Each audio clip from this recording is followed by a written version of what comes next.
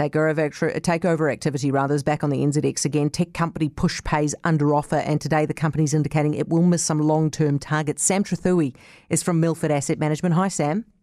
Evening, Heather. Hey, what do you make of the offer? There were a few grumblings about the price. Is it all right? Look, I think it sure is an interesting deal, and I think it is clearly below expectations, and there's a number of things driving that.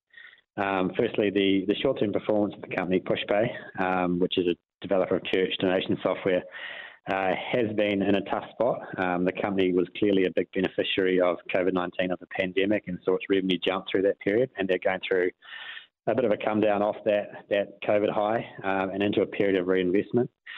And then secondly, the structure which it has been put together on, which is a scheme of arrangement, makes it very difficult for shareholders to have a say on that offer price. So $1.34 is the price. The stock traded near that level back in April this year when an expression of interest was announced about a potential bidder for the company. And then when the arrangement between the bidder, which is BGH, and Sixth Street, both offshore private equity players, in May, the stock jumped to $1.46. So both of those levels give a view of where the market saw value, but we're still discounting the stock because it still wasn't certain that a deal would go ahead. So I think there are plenty of disappointed shareholders out there. Do you reckon, Sam, that this is an example of an offshore bidder taking advantage of short-term weaknesses in the company's share price? Yes, I think it is in short. Look, the company is clearly going through a period of underperformance. That was confirmed again today in its results and in the pushing out of those targets. I'd also add to that the overall share market valuations are at lows at the moment because of the economic uncertainty, because of rising inflation, etc. So the share price had been depressed on this basis.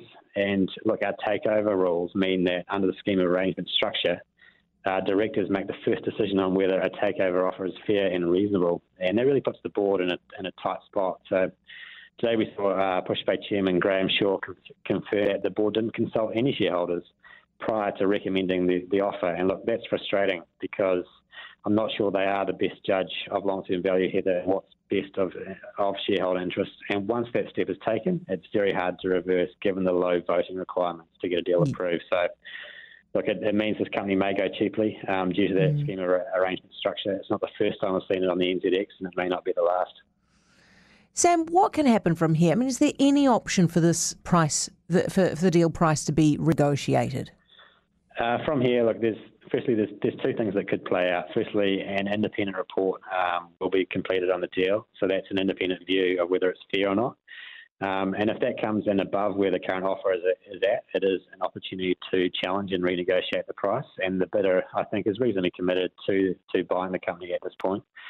And secondly, we could see the deal rejected by the shareholder vote, which is set for early next year. And I think most shareholders will be considering their position at present.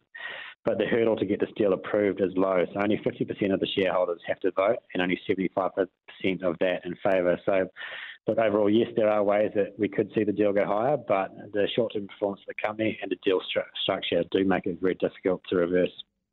Sam, thanks for talking us through that, mate. Sam Trethewey, Milford Asset Management.